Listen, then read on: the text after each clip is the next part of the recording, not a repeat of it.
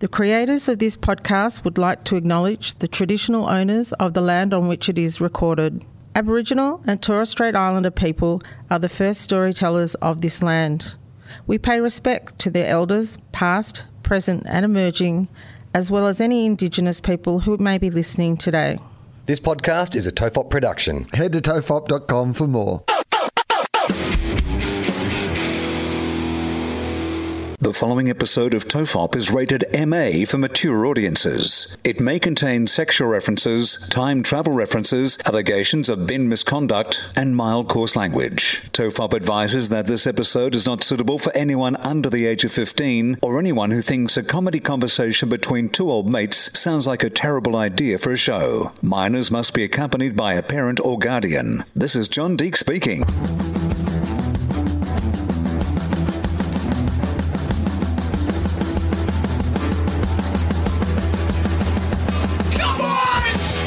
Everyone relax, this is TOFOP. I'm Charlie Clausen. I'm Will Anderson. Hello and thank you for watching.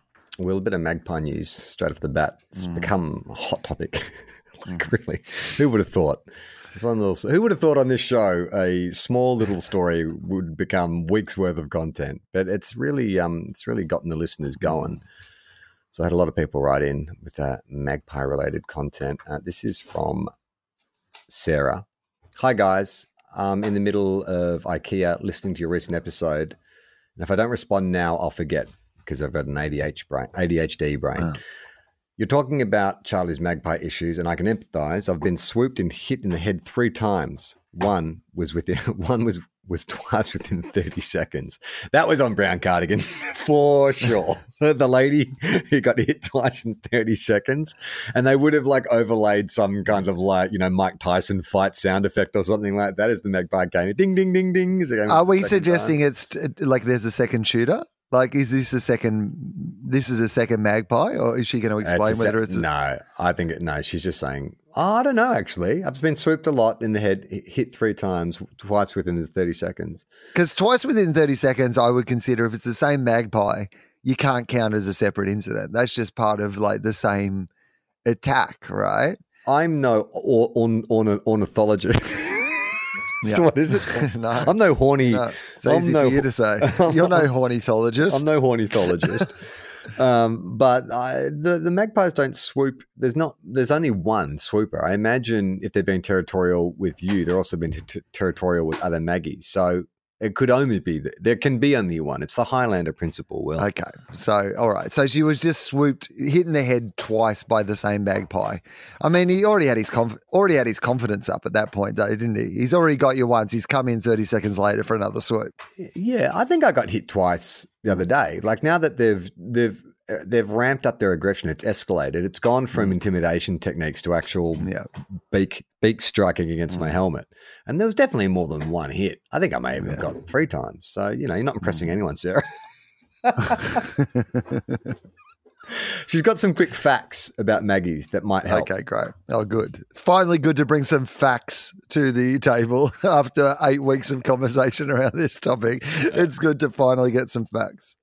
What percentage of magpies do you believe swoop, if you had to guess? Oh, interesting.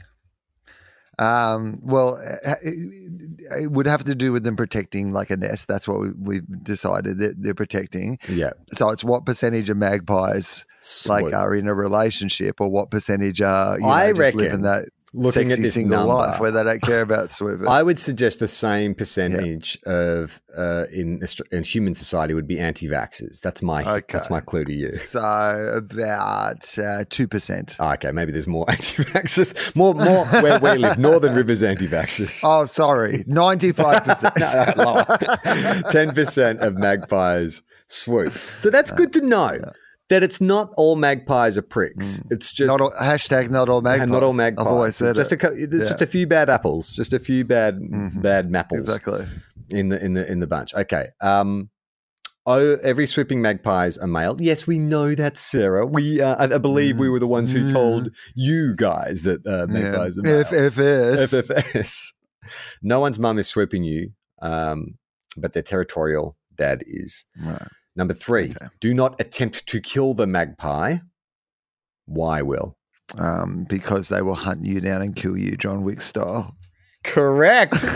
I know you were joking, but that's actually correct. Don't attempt to kill the magpie because it might put a target on your back. Yeah, that's cool, man. It's like I love how this premise is. It's like a Liam Neeson film. Is you don't steal a magpie's daughter. Like I got a phone call, Will, and it was just a lot of squawking. But you did make out a particular set of skills. That was the one thing that you could identify. Exactly. Don't attempt to kill the magpie, or it might put a target on your back. They recognize faces and they memorize them. Particularly famous faces, Will. That's maybe or why. Or recognise your face. Big Home and Away fan. Maybe they watched Home and Away through a window or something once, and they're confusing you with somebody who's been in print. Like, you know what I mean? Like they recognised your face, and they're like, well, if I recognise the face, there's probably some motherfucker who's tried to get near my nest, so I'm going to fuck this guy up. But he didn't realise that he just recognised your face from Home and Away. Oh, yeah, but he also recognised because he wasn't happy with the way Zach treated Leah when he left the bay. It was like, how could you break her heart? You son of a bitch. Oh, yeah, he's been hanging on to that, just real mad about it. Maggies will repartner quickly after their mate's death. Oh, mate, fucking hell. Yeah. No love in the bloody magpie world. And I've seen claims they'll teach their new mate which humans are dangerous, a.k.a. who killed the last guy. Don't have time to source them now. I've got Swedish things to find. Okay. I mean, I don't know if that's true, but if it is, that's pretty amazing. The idea that magpies are like, you know, that's the motherfucker who killed your mum. No, not your mum. It's my last husband. Oh yeah, sorry, my last husband. That's right. Yeah, my last husband was murdered. Well, no, it was the wife, or is it the? Oh, hang on, who's been murdered in this scenario? Is it the male magpie swoop? So the male magpie has been killed. Oh, so he's been killed. The female magpie ID'd. She saw it happen from the nest. She saw it, and so now a new Maggie's on the scene. Right. You know, she met him at a bar. They had a few drinks, got loosey goosey, ended up back at the nest. The kids were asleep, which is actually really fucked up for a magpie to get loosey goosey. It's actually a whole cross. No. Thing. No, he was the guy having the party. The goose was having the party. They got a bit loosey-goosey. Oh, okay. Oh, loosey-goosey. Oh, yeah, cool. Yeah, he's a good guy. Mate, fun to party gets with. Great pills. Get stuck in his throat. Yeah. To eat them like that. Yeah. Absolutely on a Tuesday, I will say, though, keep away from his house. He is a depressive motherfucker. So the female magpie has worded up her new mate to say, hey, watch out for that dude from Home and Away. Here is exactly what he looks like. And they describe the most handsome man you've seen. No, all right. You're a female magpie. Describe me to your mate. Like, but not in, you've got to use basic terms. So what are you saying? Like, how does a magpie describe this face to another magpie? Okay. So just like, what's your helmet look like? Black. Just like a black, like cyclist helmet? Yeah. Or is it like a skateboarding helmet or something like a bit more like that? No. Like a lightweight foam helmet with the. Oh, yeah. Okay. So okay. All right. So, so you got to say something like that a bird would understand. All right. Like, okay. So, he looks a bit like somebody like got the bottom of their egg dirty. So the bottom of his face is like the bottom of a dirty egg. So if you can imagine that, like a stained, dirty, shitty egg face. Hey. And then, I'm just down there going, I can hear you. Look at him. Look at that. Look at that squishy, dirty, shitty egg face. The way it squishes up when he gets upset. With some sort of discarded bottle cap on his head. So it's an egg with a discarded bottle cap on his head. No, I mean, your face is I think if a bird was describing your face to other birds, they would probably say square head, like more square than usual head. Not an entire box. Don't look for like a box head, but it is like just a rounded edges box. Yeah, exactly. Like, yeah, that's right. Like somebody's had to make one of those. Remember, there was like a Rubik's Cube and there was a Rubik's Snake. No, so it was like essentially it was like the Rubik's cube puzzle, but it was like a long sort of So you would have to do it like, and it would like form different shapes of the snake. Yeah, I'm typing. And so like your head looks like somebody tried to make a face out of a Rubik's snake. Yeah. Like it's almost like early CGI, like when it was all polygons and stuff like that. Like just everything was like square-ish. Like, you know what I look like? I look like the removalist in Money for Nothing, the Dire Straits song. You know, when it's like really cheap computer animation. You know what I did last night? This is like anyway, this is not last night when we're actually, like when you're hearing this episode, but last night when we're recording this episode, it was the preliminary final in the AFL. When I had I didn't realize the game started a little bit later than it usually does. So I needed to fill in about 10 minutes. So YouTube is your perfect place to go for 10 minutes of fill in. Yeah. And I watched two things. Firstly, I watched Weird Al Yankovic's parody of Money for Nothing by Dire Straits, weirdly enough. I've never even heard that. Yeah. Well, yeah, okay. So you've never heard it? You don't know what the parody was. So he recreates the film clip. Yeah. But it's about the Beverly Hillbillies. So he tells the story of the Beverly Hillbillies to Money for Nothing. And it's like all of Weird Al's stuff. Quite good. Do you know what I mean? So it's the lyrics from the Beverly Hillbillies basically, song? Yeah, right. Oil, that is. It does all that. Nothing. Yeah, wow. To Money for Nothing. It's well worth checking out. And then I went down to trailer for the Weird Al thing. Yeah. Yes, absolutely, 100%. I went down a Weird Al little rabbit hole last night where I ended up watching a lot of Weird Al Yankovic film clips and a few that Amish Paradise, Gangsters Paradise, Amish Paradise.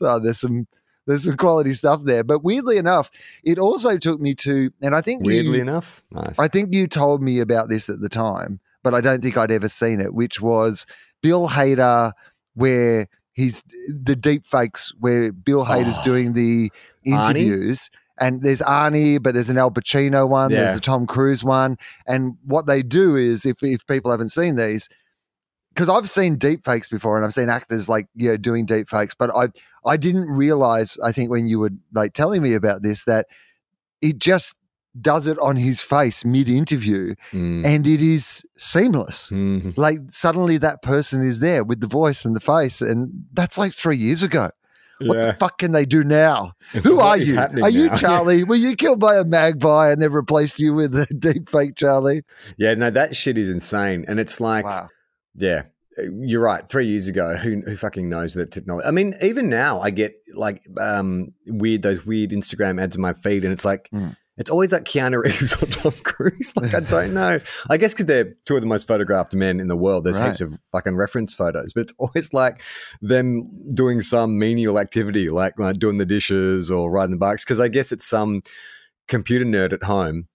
He doesn't have a budget. He's just got his brother to ride his BMX around the backyard, and then they put Keanu's head on. I mean, it is scary, though. It is scary, right? I mean, you look at what's happening in the States at the moment, and just how fucking insane the political stunts are getting, and this how long before a Newsmax or whatever just releases a deep fake, maybe unwittingly, where it's Joe Biden saying, "I'm going to cut open and eat the entrails of every MAGA voter," and they think it's real, and then someone dies. Yeah, that's soon, right? Or the opposite way, where it's now at the point of plausible deniability, where you can go, "That was not me. That was clearly a deep fake." Oh yes. Yeah, so it's the Shaggy principle. Yeah. So Sarah finishes up by saying there's a Magpie alert map, which is really useful. It relies on people self-reporting and includes vendor code. Yeah, I've been sent that. There is a Magpie app you can choose. How about this? Lismore plainclothes cops shot a magpie in the middle of a weekday at the shops a few years ago and injured an old lady and caused a bit of a stir. Can you imagine the justification in Australia? We were just talking about America. I could imagine this happens all the time. But in Australia, for a plainclothes officer to draw his firearm. Do you think they were undercover? Were they staking out the magpie? Just riding back and forth. This was a sting. They got their rookies to just put on a stack hat and go up and down the mall. Yeah, congratulations, Constable. Here's your stack hat now. But we talked in the very beginning about what is reasonable force? What am I? And I was talking golf club or tennis racket. This cop has just gone straight up execution style. He's got a gun, man. But is that justified? Is that a justified life in danger? I know that people can have accidents related to a magpie attack, but they're not lethal attacks. Like if it was a rabid dog, sure, okay, if it was one of those land sharks, if it was a Sharknado that had blown because Lismore wasn't near the water, if the sharks had been blown in somehow, yeah, sure, draw your firearm. But a magpie, I mean, come on. I mean, look, you'd have to think that you couldn't have tased it first. All right, you know what? Blokes with guns kill magpie at Lismore shopping centre. You found it. Okay, here we go. So the magpie was at the Whyalla Road Shopping Centre in East Lismore, and it swooped one local resident too many. 2 plainclothes police came along and shot it Tuesday lunchtime. So the magpie was swooping local residents, and the plainclothes police have come along and shot it on their lunch break. But that seems extreme. Would you imagine, you don't hear gunshots in Australia very often. If you found out it was because there was a swooping magpie, and it was in it, this is a busy part of Lismore. It's not like it's a country road. It's a shopping centre. There's a mall and stuff, pedestrians, people on their lunch breaks. The New South Wales Police Force Handbook has a whole section on destroying magpies, which instructs police to use a shotgun. Oh, okay. So he didn't pull out his handgun. He went down with a special, a shotty? I mean, that's going to absolutely decimate the magpie. Local residents, though, were very angry about it. The Facebook page. This is why that rap band MWA, they formed after this because they were so upset with their treatment hands of the police. Like Magpies with Attitude. You haven't heard that song? Fuck the no, police. I remember. Swoop the Police. That was their song, right? Wasn't it? Yeah. So, all right. So, follow up to the East Lismore magpie shooting yesterday. I just spoke to one of the attendants from Spa. That's the local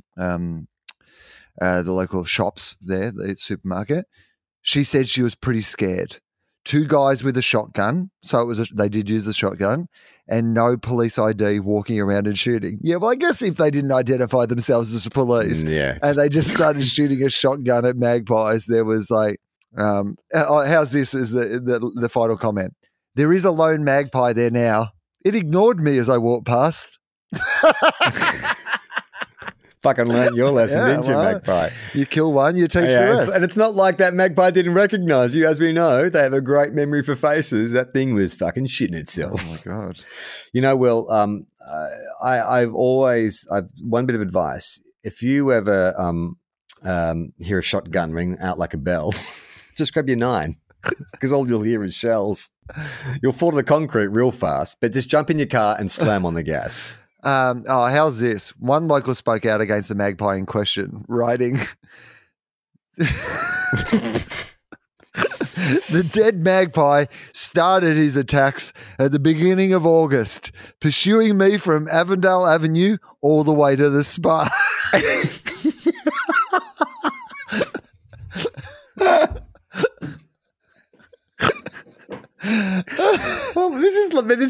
This doesn't sound like a witness statement. This sounds like a prepared statement. Like this has been vetted by a publicist. I have walked the long way and still been attacked.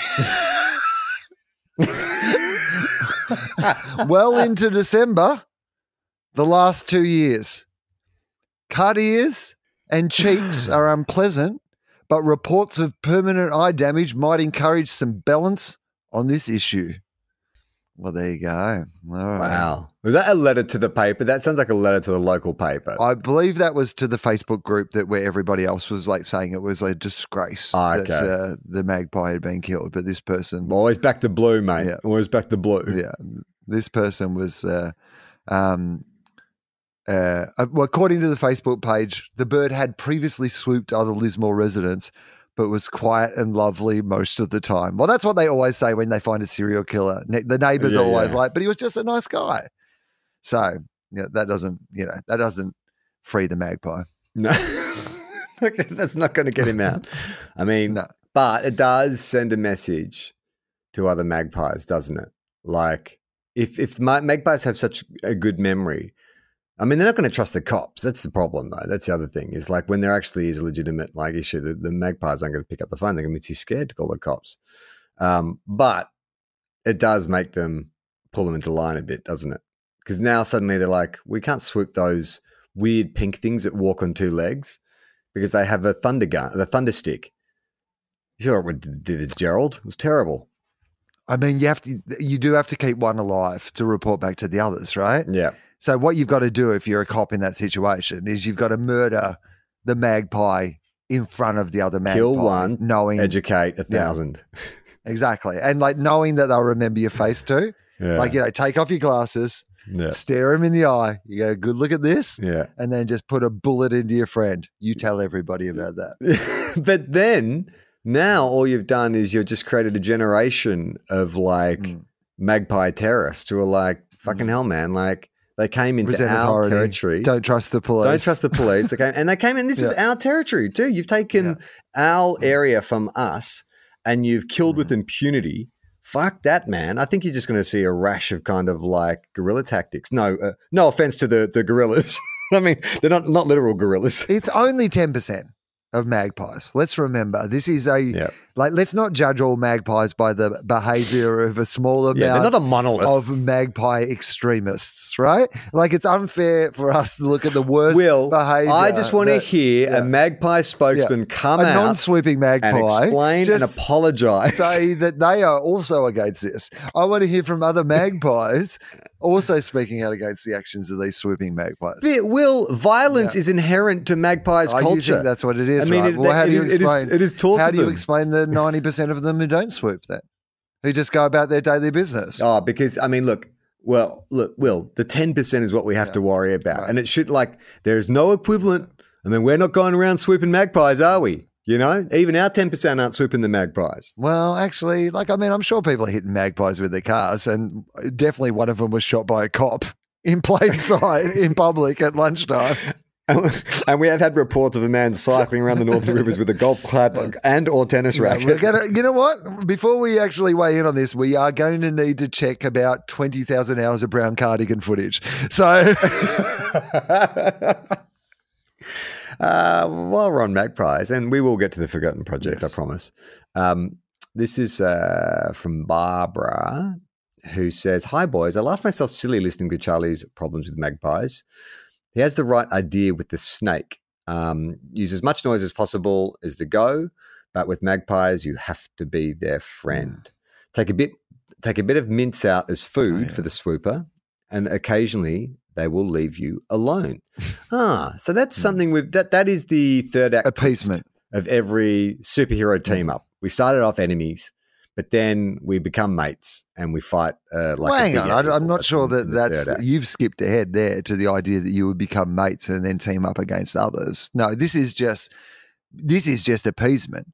This is Australia buying $100 billion worth of American submarines so that when China invades, the Americans will come and help us out. This is you going down and bribing off your bully at this point. Leave some mints out. And occasionally, not even every time, this is guaranteed to work. Occasionally, they won't swoop you if you put a little mince on the ground. So you think I'm cucking myself? I might as well just present. Absolutely. I might as well just walk out to that 200 stretch of country road, just drop my pants, bend over, kneel on the ground, bend over and say, "Sir, I apologize.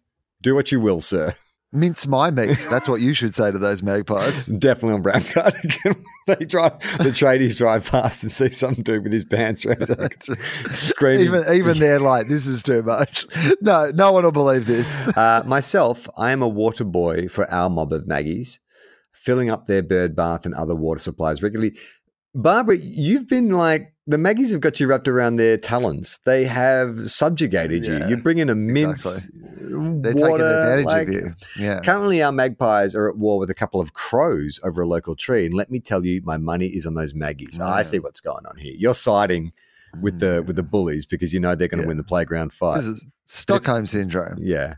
Also, as for the cockatoo problem, you might remember a few weeks ago, my sister's house got attacked by cockatoos. We were recently at a winery and the conversation turned to why there were so many netted vines in the area, but none at this particular winery. And the reply was as follows. We don't have to worry about cockies. I just go out when they start to come around, get out the rifle and shoot a couple. Then I hang them up on a pole. That gets rid of them. That's like your Game of Thrones. String them from the bridge. Yeah, heads on pikes, sort of like. He was an old-fashioned farmer after all. Yeah, look, I think that's what we're learning is in the country you do things a little different when it comes to animals. Just a little bit different. Well, I wanted to ask you. Well, but I do love that. I do love the idea that everybody else in the area is like, we're going to have to get nets. We'll have to put nets over all like to prevent them coming down. And one farmer's like, 2 of them, couple of spikes. That's all you need. No, fuck off. I want to ask you. I did a live event a little while back, and I have not done live MC work before. And even when I've done like live theatre or even live comedy, it's generally, I'm with you or I'm in a group of people, and so it's like never really. So this was uncharted territory for me, and I wasn't emceeing my own. There was Alicia Loxley, who's a newsreader. She was the other host, and so did you guys have was it like a banter situation, or did you have separated roles? More like I was in one area and she's in another area, and we just like throw to each other, and then because it was the St Kilda Best and Fairest, then we would end of the night we'd get up and we did the count together, but.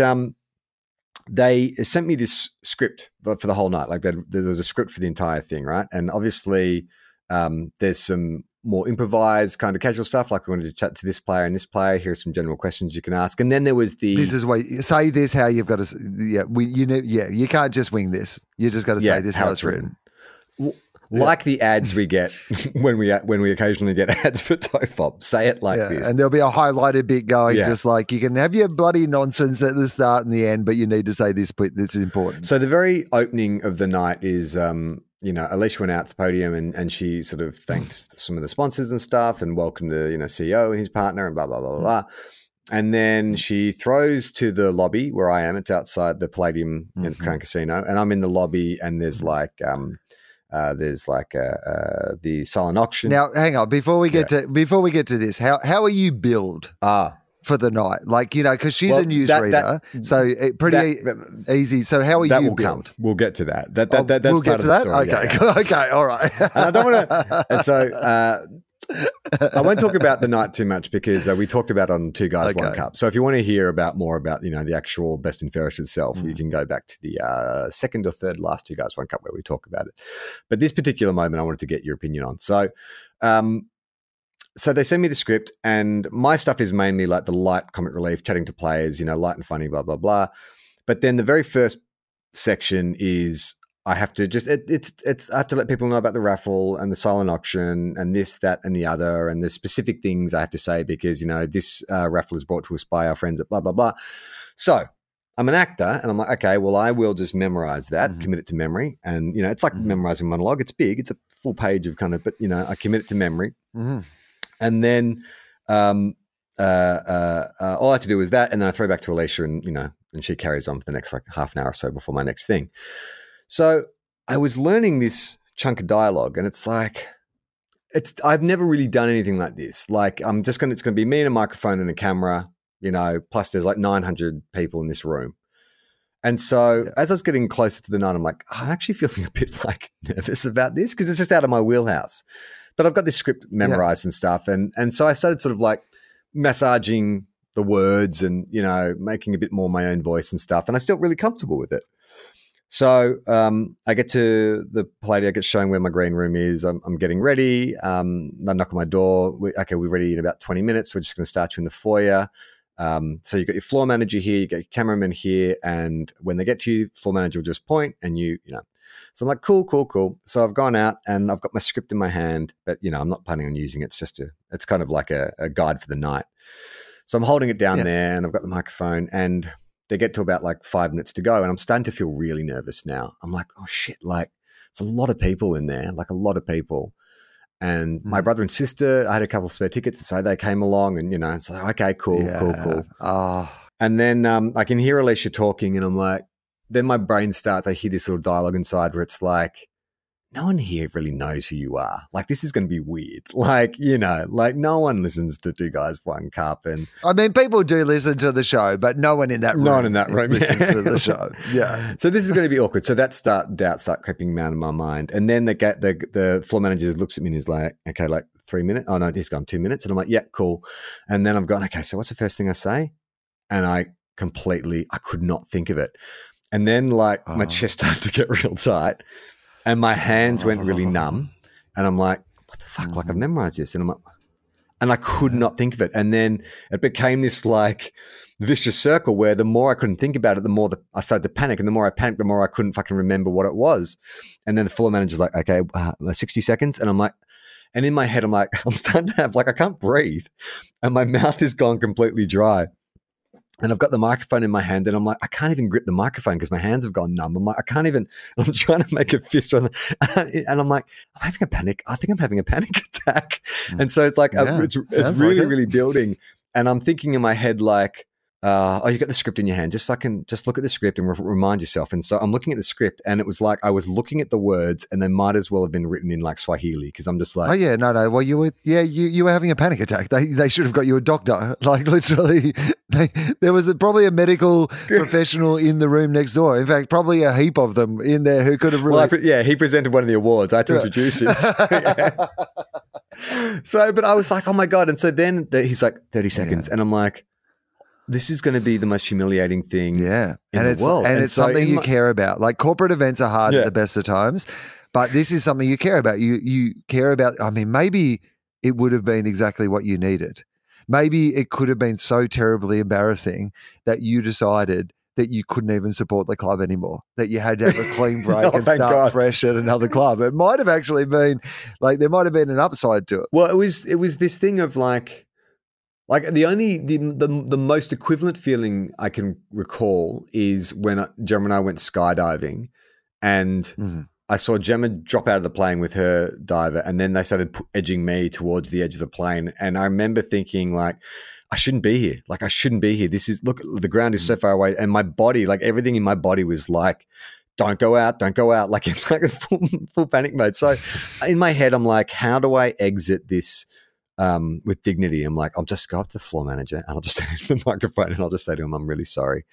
I can't do this. And I'll just like exit it and I'll just go straight to the green room and I'll just get my stuff and I'll just fucking leave. I won't talk to anyone. I mean, don't get your stuff. Just walk straight out. Just walk straight out of the club. Just go. And so then I can hear my intro and she's like, and outside we have a very special guest.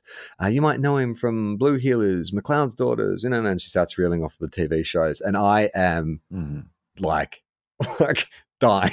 Like it feels like I just can't feel anything. And then the floor manager points to me and I just whack on a smile and muscle memory spit out that first paragraph. Welcome everyone tonight. It's going to be a great night. We've got some fabulous prizes, blah, blah, blah. And then I noticed the cameraman pan off me because I was like, and so you can buy a ticket in the raffle. So he's showing all the prizes on offer.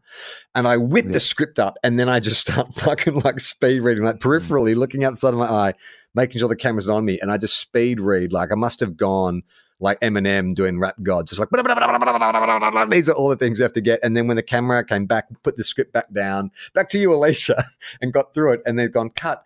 And I was just like, like it was like I had been like waterboarded or something. It had been like torture for 2 minutes straight, like abject fear. And I was like, I kind of went back to my green room, like really rattled because this has never happened to me before. And then I had like 40 minutes before my next bit and I was actually feeling okay. Like the adrenaline had passed and I didn't feel too scared. And I went out and spoke to my brother and sister and I was like, oh my God, like, how was I? Did I look? And they're like, fine. No, you look good. Like, no, you look completely normal. That my perception of myself was absolute fucking like that. My eyes would have been like this, like just sheer fucking terror. And then it was like after I had broken that, then the rest of the night was a complete fucking breeze, like an absolute smooth sailing. So what I want to know is A, has that ever happened to you?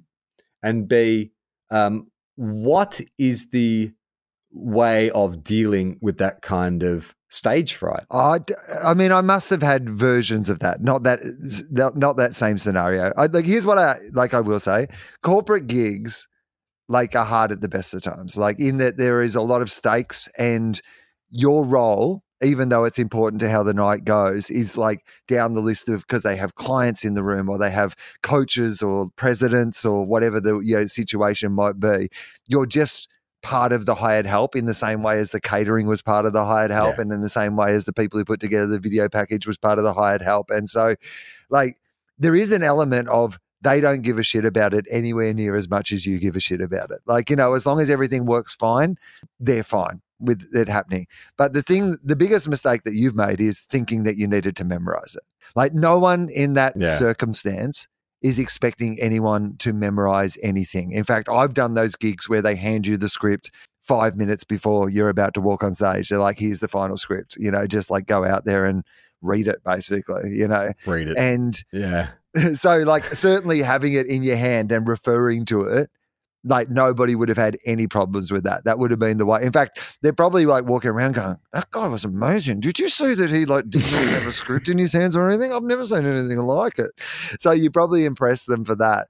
But that idea of feeling like you speak really quickly or even speaking really quickly in that moment, feeling like you can't remember anything. I've seen people go through it, and I've certainly had moments, in my life where like the biggest thing that I like could recommend for that moment is honestly, you were kind of halfway there.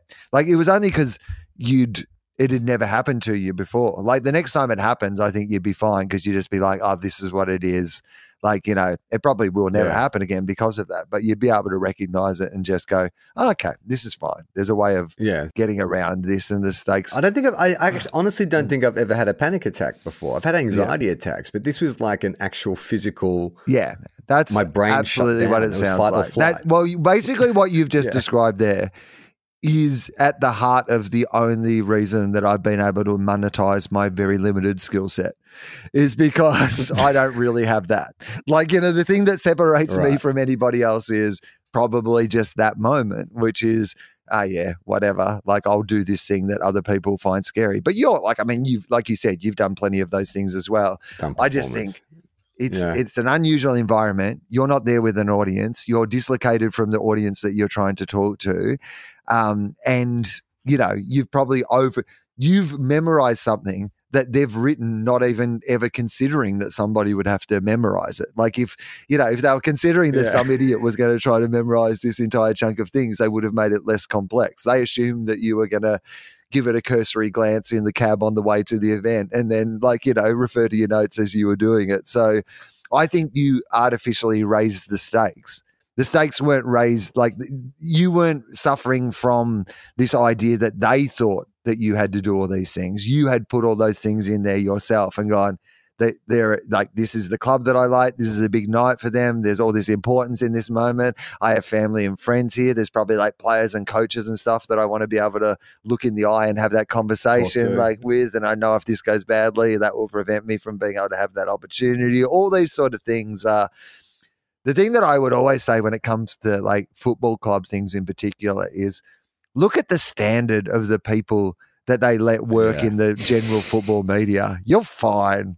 You're absolutely fine. Your worst job is still a pretty good job by the general standard. Well, that turned out to be the result. Like by the end of the night, people were quite complimentary. And I was like, really? Like I just felt like I was stumbling and bumbling and didn't really know. But you're right. I think compared to what they're used to and what they'll accept. We work in the football industry. 95% of the conversations we have are incomplete sentences and words I don't understand. You're like our Adam Spencer. We were blown away by your grasp of the English language. Oh, it was so interesting though. Like it was but the psychological aspect as well. The idea that once I broke through that, like once the adrenaline left my body, it was almost in a way like flushing an engine. It was like my body had to raise all that adrenaline to flush it out because then I was completely relaxed. Like I had a brain ejaculation essentially. Like I just sort of like peaked, and then after that, I was very very relaxed, very calm. Was able to perform better because I'd gotten that sort of like that first moment out of the way. But it was just so strange because I too have seen people have like stage fright, panic attacks, things like that on stage. And like, do you remember that it's sort of a different circumstance. Remember when Ashley Simpson, Jessica Simpson's sister, got caught miming on Saturday Night Live? Have you ever seen the video of that? Mm-hmm. Mm-hmm. Where, you know, they start playing her vocals too early or something like that. And there's this moment where she stays on stage and she tries to kind of like, she does a funny little jig and then she just bolts. And I always wondered in my head, like, she started off with a funny jig. Like, why didn't she just, part of me was like, she could have owned that. Yeah, fucking I was lip syncing it. Who cares?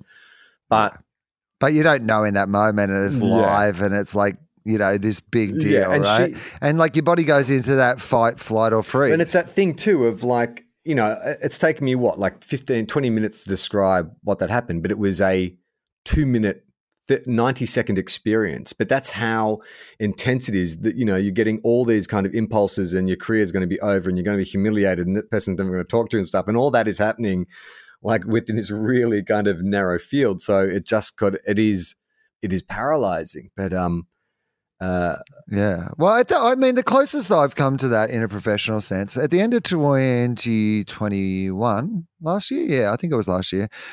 So it had been a grueling year, like, you know, in so many ways as it has been for a whole bunch of people. But we'd done like, you know, that whole series of Question Everything without an audience, and the show hadn't really ended up being what we'd hoped or imagined it was going to be. And then I'd rolled into like a season of Gruen, and like, so it's the final episode of Gruen, and I'd received some really bad news immediately before the show started. But ordinarily, you know, I am able to access just there's a muscle memory aspect of that where you're just like, it's all right, kick into gear.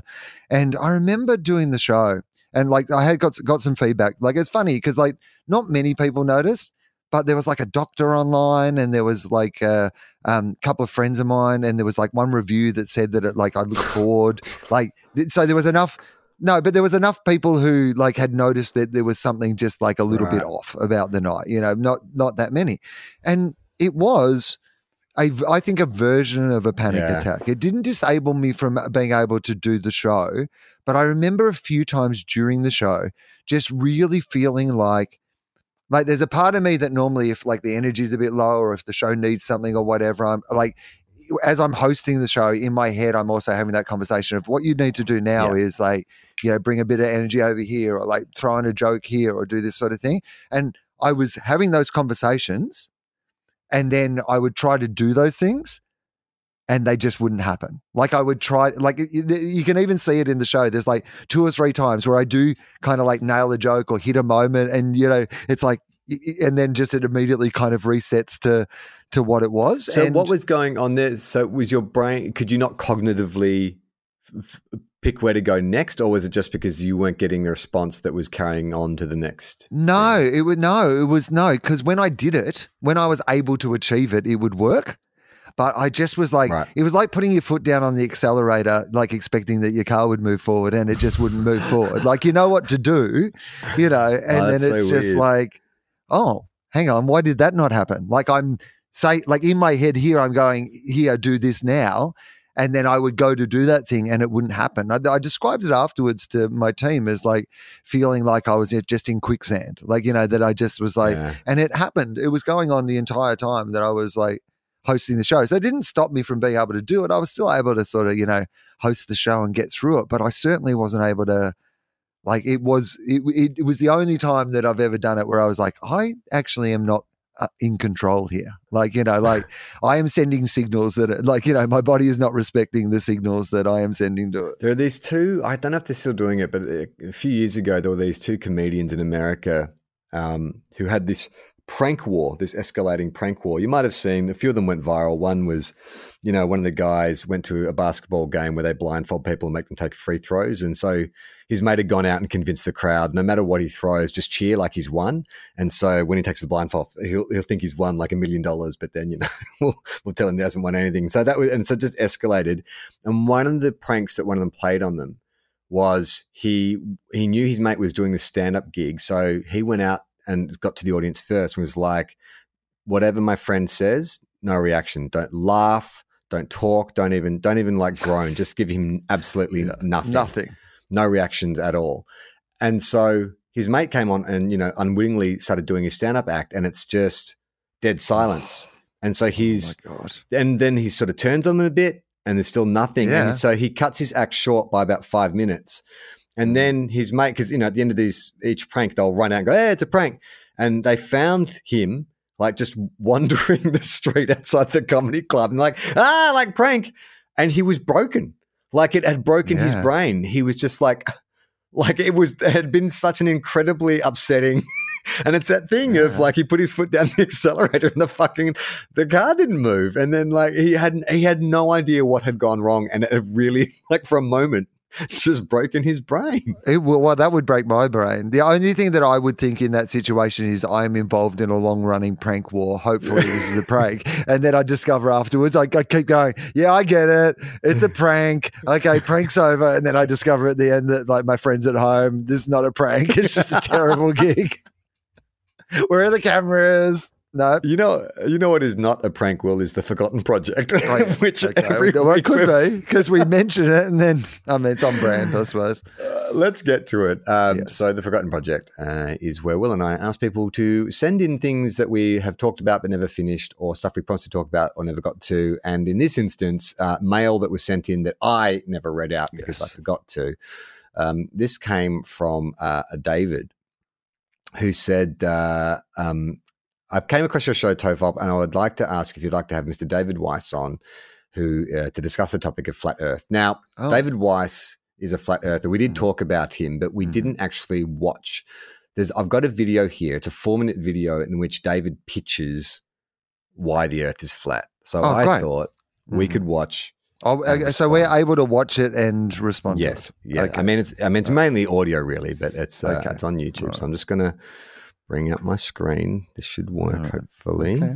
Well, let's see. All right. You got it there? Oh, yeah, I do. Okay, great. Yeah, all right. Great. Sorry about that, everyone listening. We have the screen, and I'm just going to take it off mute. So this is David Weiss explaining why the flat Earth is real. Okay. You're very left-brained, I think. I'm very right-brained. I want to hear in your own words, what really motivates you to awaken people to flat Earth? Yeah, so I hate the deception of this world. I hate how we are living in the zombie apocalypse. There's people out here that have no idea what's going on. You guys, we're not even... All right, let's just pause for a second. Yeah. Okay, so firstly, I did not expect that he was going to be the guy who was the expert. So what we're looking at, for people who can't see this at home, but it's like a Zoom panel or whatever. Like, say everybody... Earthers. Yeah, they're all flat earthers and it's all on the screen.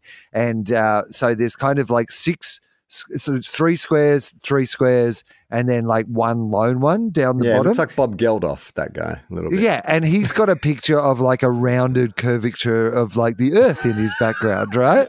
Well, maybe not. Maybe they're not all flat earthers. Maybe it's a debate. Who knows? Well, I thought that this guy was going to be, I just immediately assumed because his square was like separate to the other ones that he was going to be the expert, not the guy who looks like they're not the guy with the backwards Kangol hat, it seems, on in the bottom corner. So anyway, I was already surprised by who it was. What are your other observations? Well, my other observation, the first thing he said is I'm tired of the deception and the zombie apocalypse we're living in, which to me sounds like a bit of a contradiction because I'm pretty sure we are not living through a zombie apocalypse. I mean, he thinks that, like, I assume he thinks that we're all zombies though, right? Like we're brainless. Like, Yeah. Well, I'm just going to describe for people. So this is, we'll put a link in the episode description. This is from a YouTube video called A Bunch of Podcasters Interested in Talking About Flat Earth. So as we'll describe, there's 7 Zoom windows open. And I just wanted to describe, first window is a real incel looking dude with a headset on. Top middle are 2 guys who look very bro-y as well, all like, caps and hoodies. And they have a poster behind them which says truth or theory. And it's kind of like a Illuminati symbol with a rabbit's head in the middle of it. Then we've got another guy who looks a bit skeptical. He's sitting down there with a microphone on. And then there's another guy. Just as the bottom window is a dude in front of a picture of the Earth, there's a guy sitting in his office and he has like an inflatable exercise ball behind him, like a globe behind him. So I'm wondering if that guy's also a skeptic. Because I just assume they're all flat earthers, but maybe not. Well, maybe we'll find out when David continues. Even all on the exact same page, but we're awake and aware that there's deceptions in this world. There's people walking around that believe that the government's here to help us. There's people walking around who believe the government is here to help us, Charlie. I mean, that is, I've got to be honest with you, I'm slightly sympathetic with him on the people's delusion that the government is here to help us. So maybe he is a more sympathetic figure than I thought. Screwed. Our kids are screwed. This world is being taken over in such a way. I had a high-paying company where I was making good money, and I walked away from it this year, right, to do this full time because what's motivating me. I mean, what's your company? Is it like an online Kangol app distribution business? Name the company. Give us a few more details before you're like, I had a really. I work for a high-paying company. Yeah, I work for BigBucks.com, don't you think? And I am an executive in charge of being paid well at BigBucks.com. But I left that for this. Is there's not going to be a world left for our kids. Our thoughts create our world, so they feed us in movies. They're pre-programming us in television shows and movies. What book were we all forced to read in high school? What? What book? You guess. Cat in the Hat. No. Are you there, God? It's me, Margaret. Yeah. The Outsider. Oh yeah. What else was I reading? I don't know. Huckleberry Finn. 1984 by George Orwell. We all had 1984. Were you forced to read 1984? 1984. Read it. Okay. Yeah. George Orwell is rolling over in his grave going, man, I wish I thought of that. That's crazier than my book. Do you think that if George Orwell, rather than, I mean, the where you think he's going to go is, George Orwell will be rolling in his grave thinking, I can't believe I warned them about this fascistic future. And he's like, no, why didn't I think of that? He's dead. He's from ages ago. Like most of... I could have got a high-paying company to pay me extra bucks for my novel 1984. Also, I think that, again, what did George Orwell get wrong? It's still being quoted today. Like, he nailed it. It's the premier example that people go to when they're talking about this sort of thing. And you're like, you know what, could have done with a few punch-ups. I bet he's rolling in his grave, George Orwell. But also, George Orwell's, book is, I love the way that he was like, we're all made to read it in high school, as if I thought it was going to be like, everyone's been brainwashed by George Orwell's 19... But that book is a warning against surveillance society and all these sort of things. So why would they force you to watch something that anyway, I'm sorry that I'm trying to make sense of this thing that makes no sense. Okay, what's going on right now is worse than 1984, but they're programming us, okay? So what motivates me to do this? I cannot sit back and watch this world be stolen from... Sorry, Will, can you just check out the eyes on the girl in the middle? Just watch her eyes while he's talking. She's either on some real good ecstasy or she's feeling it. From us. When it doesn't have to be. We are the many. They are the few.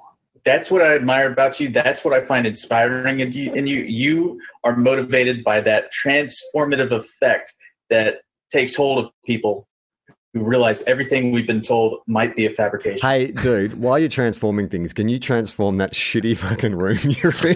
Get a lava lamp or something? What's that? Has he got a Bible quote hanging on the wall behind him? Where is he? I mean, it does seem like some sort of Bible quote, or some sort of motivational saying, with his gamer headset. And the woman in the middle, she's rolling. There's absolutely no doubt about that. Yeah. And what I love is also what he's basically saying is, here's what I love about you. You've got that same thing going on that any bananas person has, where they believe in something that is bananas and can't stop talking about this bananas thing. Is that fair? People used to say, Dave, this is their only excuse is, Dave, everything can't be a conspiracy. Tell me one thing that's not a conspiracy. And I go, Sully landed the plane on the Hudson River. Remember that? Mm-hmm. Well, guess what? That wasn't real either. What? Okay, I got nothing. I know. It was a little high. Tom Hanks played Sully. Okay. That just annoys me. That he is Yeah, so yeah. annoying. And But if what? you Are you look- saying it really didn't happen? It didn't happen. Why? Tell me. I why? don't know why. But Right, I there was mean, a how do whole- you know it didn't happen? Because I How looked do I know into it did happen? But Listen, stoplookthink.com. It might be there. Stoplookthink.com. If you want your mind I blown, heard the ATC guy crying. There's so many. They had back then. They had so many different plane crash hoaxes. Why? I don't know. Maybe it had something to do getting us ready for the what they're doing now with flights. I mean, I may never fly again. I'm flying to fly. What? Like, firstly, Sully did not land the plane. I'm starting to suspect that the woman in the middle might be a That's what it skeptic, by is. the way. Her eye rolling might have been like She was trying to because inject some I got the logic into impression there. that she Yeah. might be like either a skeptic or logic or trolling or something like that. Because her response to this seems to be that she does not actually believe that Sully did not land the plane on the Hudson. But also, I love why throw that in? Like, why throw that in when you're trying to? If everything is a conspiracy, who are we conspiring against? You know what I mean? And if everything's a conspiracy, then there are no. That's what I mean. conspiracies. Like, you can't conspire against anyone. Yeah. It's kind of like one of those like con artist movies where it's like, who's really conning who? You know what I mean? That's Ocean's 11. Yeah. We've all just conned each There was other. no Sully. All right. Wow. This is what this. Okay. Yeah. I mean, we don't need to watch any more of this. Like, my brain starts to melt a little bit with this, but it is interesting, isn't it, that the mental gymnastics that someone will go to believe in something entirely like improbable as opposed to the most logical. Like, what is the explanation for how they faked the Sully thing? So it was CG. But also, you'd have to you'd have to go to so much effort. You'd have to have a reason to do it. And then why Like, make a if you movie got at least about it? Bring attention to this con you tried to pull off. Like, I mean, we're being programmed, Will. Clearly, we are part of the Illuminati programming our audience. I guess so. Well, let's wrap it up there. There'll be more of the Forgotten Project coming up next week. If there's something that you want us to talk about, something that we promised we would or we did start and we never finished, let us know. You can do that by going to tofop.com and using our contact menu. You can choose which podcast you want to get in contact with, but it all comes to me, so it's all right. And then while you're there, listen to some of our other great podcasts. You can catch yourself up on the end of the footy season. You can listen to Fofop.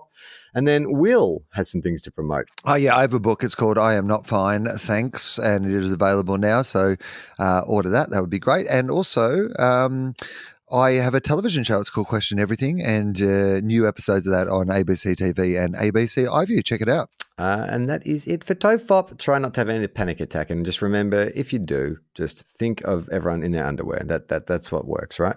Ooh, no thanks. That's the thing that would give me the panic attack. I'm Charlie Clausen. I'm Will Anderson.